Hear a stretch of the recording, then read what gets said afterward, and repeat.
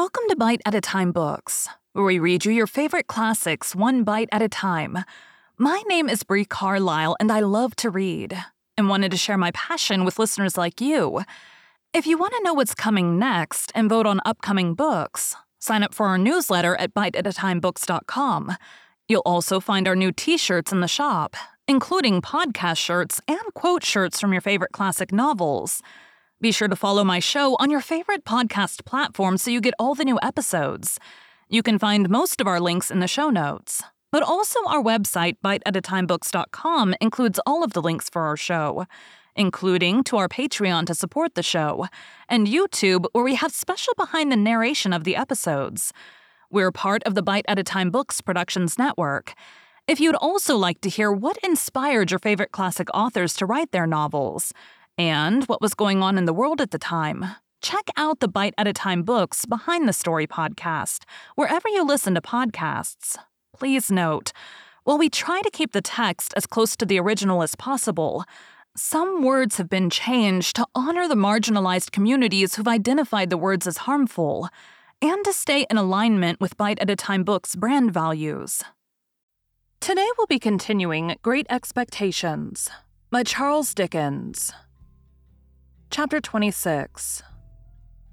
It fell out as Wemmick had told me it would, and I had an early opportunity of comparing my guardian's establishment with that of his cashier and clerk. My guardian was in his room, washing his hands with the scented soap, when I went into the office from Walworth, and he called me to him and gave me the invitation for myself and my friends, which Wemmick had prepared me to receive. "No ceremony," he stipulated, "and no dinner dress, and say tomorrow." I asked him where we should come to, for I had no idea where he lived, and I believe it was in his general objection to make anything like an admission that he replied, "Come here, and I'll take you home with me." I embraced this opportunity of remarking that he washed his clients off, as if he were a surgeon or a dentist. He had a closet in his room fitted up for the purpose, which smelt of the scented soap like a perfumer's shop.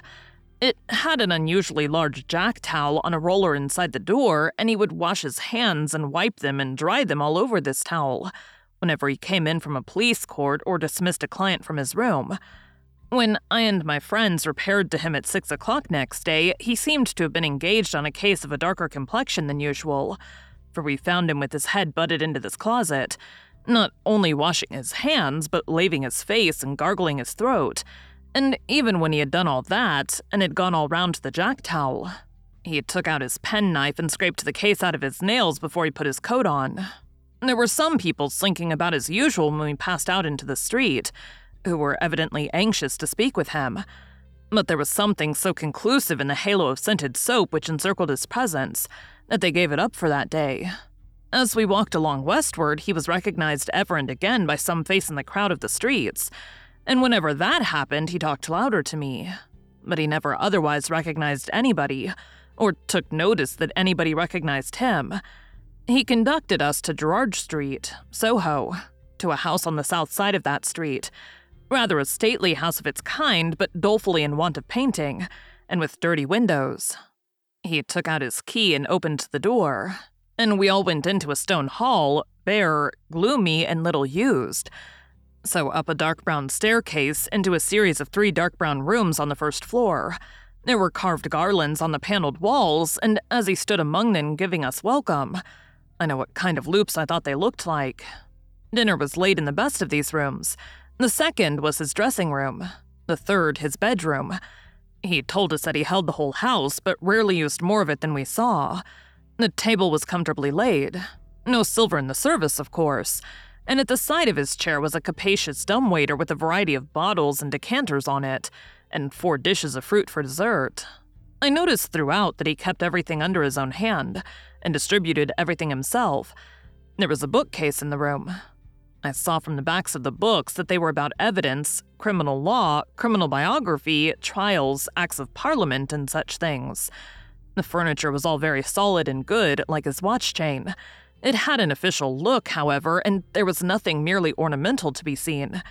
In a corner was a little table of papers with a shaded lamp, so that he seemed to bring the office home with him in that respect too, and to wheel it out of an evening and fall to work. as he had scarcely seen my 3 companions until now, for he and I had walked together. He stood on the hearthrug after ringing the bell and took a searching look at them. To my surprise, he seemed at once to be principally, if not solely, interested in Drummle. "Pip," said he, putting his large hand on my shoulder and moving me to the window. "I don't know one from the other. Who's the spider?" "The spider?" said I. "The blotchy, sprawly, sulky fellow." "That's Bentley Drummle," I replied. "The one with the delicate face is Startop." "Not making the least account of the one with the delicate face," he returned. "Bentley Drummle is his name, is it? I like the look of that fellow." He immediately began to talk to Drummle, not at all deterred by his replying in his heavy, reticent way, but apparently led on by it to screw discourse out of him. I was looking at the two when there came between me and them the housekeeper with the first dish for the table. She was a woman of about 40, I supposed, but I may have thought her younger than she was. Rather tall, of a lithe, nimble figure, extremely pale with large faded eyes and a quantity of streaming hair.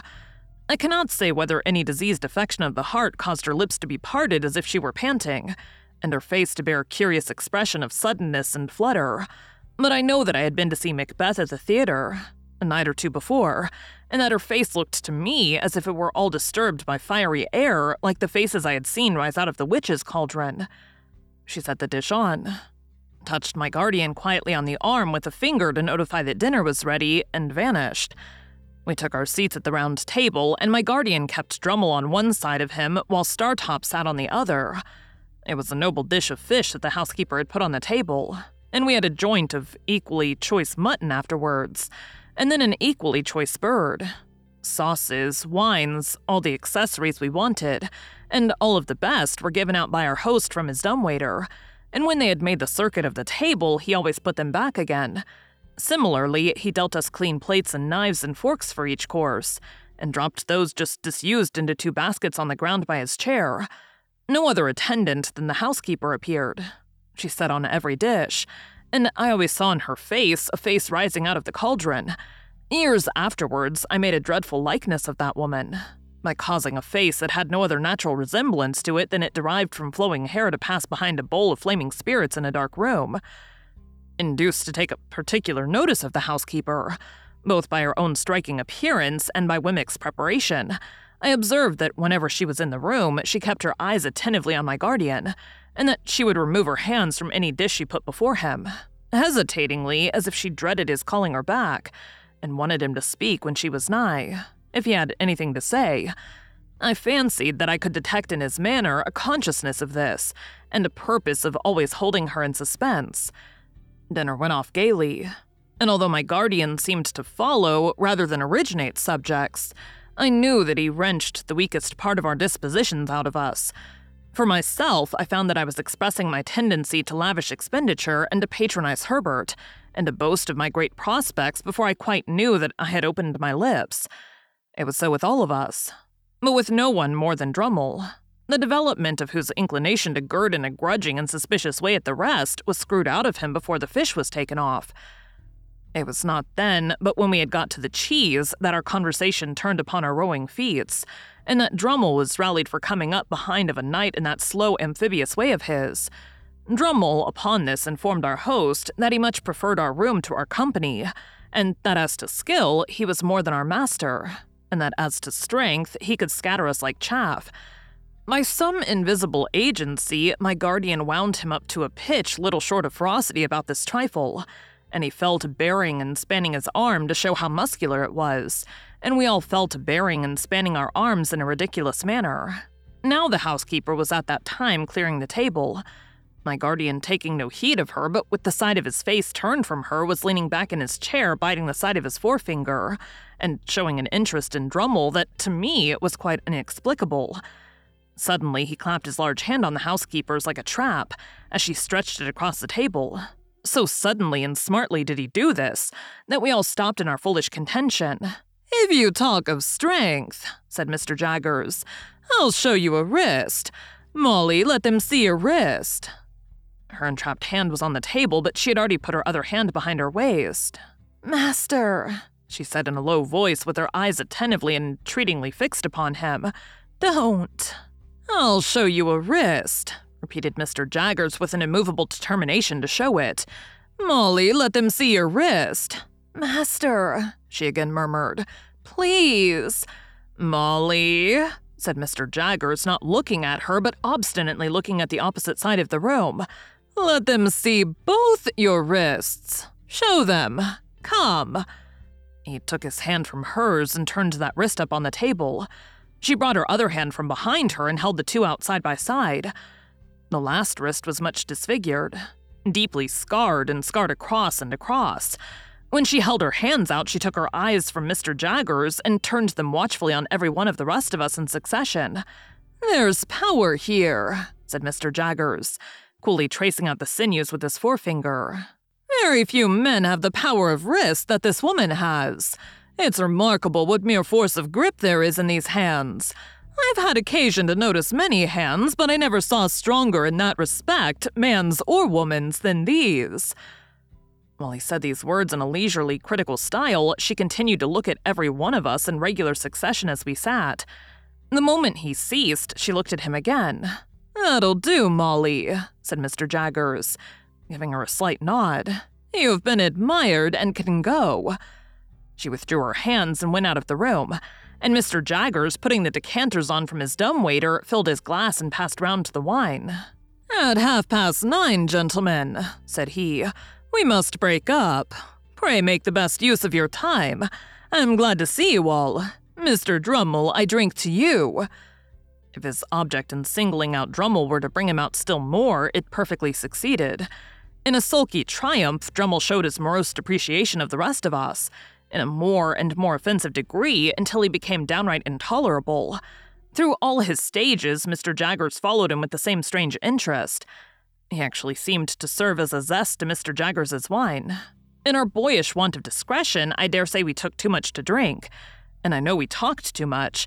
We became particularly hot upon some boorish sneer of Drummle's to the effect that we were too free with our money.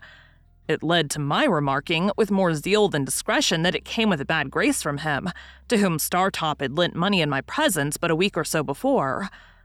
"Well," retorted Drummle, "he'll be paid." "I don't mean to imply that he won't," said I, "but it might make you hold your tongue about us and our money, I should think." "You should think?" retorted Drummle. "Oh, Lord."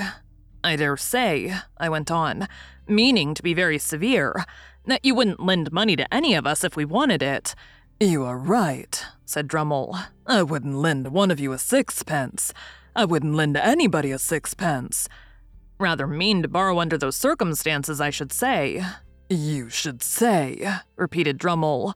"Oh, Lord."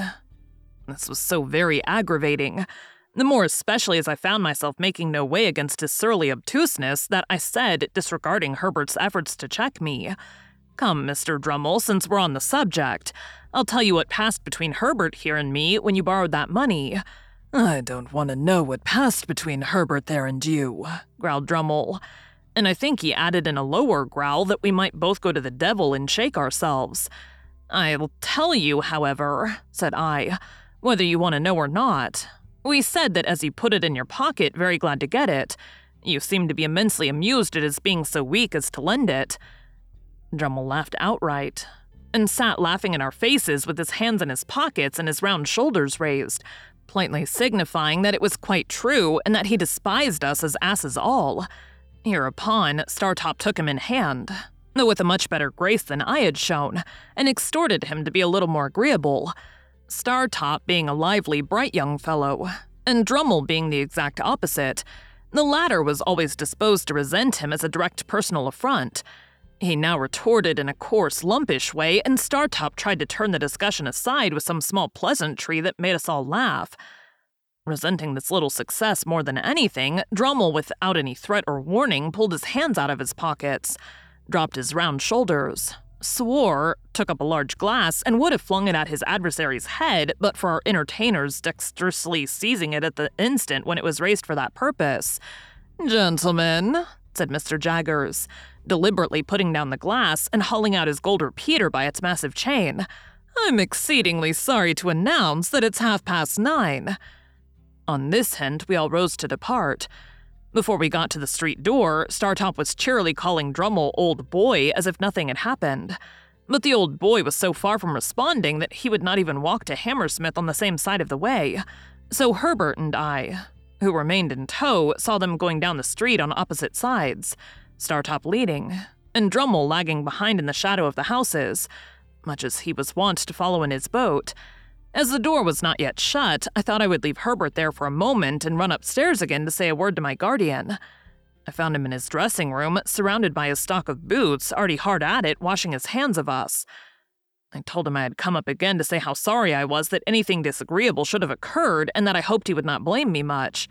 "Pooh," said he, sluicing his face and speaking through the water drops. "It's nothing, Pip. I like that spider, though." He had turned towards me now, and was shaking his head and blowing and toweling himself. "I'm glad you like him, sir," said I. "But I don't." No, my guardian assented. "Don't have too much to do with him. Keep as clear of him as you can, but I like the fellow, Pip. He is one of the true sort. Why, if I was a fortune-teller—" Looking out of the towel, he caught my eye. "But I'm not a fortune-teller," he said, letting his head drop into a festoon of towel and toweling away at his 2 ears. "You know what I am, don't you? Good night, Pip." "Good night, sir." In about a month after that, the spider's time with Mr. Pocket was up for good, and to the great relief of all the house but Mrs. Pocket, he went home to the family hole. Thank you for joining Bite at a Time Books today, while we read a bite of one of your favorite classics. Again, my name is Bree Carlisle, and I hope you come back tomorrow for the next bite of Great Expectations. Don't forget to sign up for our newsletter at biteatatimebooks.com and check out the shop. You can check out the show notes or our website, biteatatimebooks.com, for the rest of the links for our show. We'd love to hear from you on social media as well.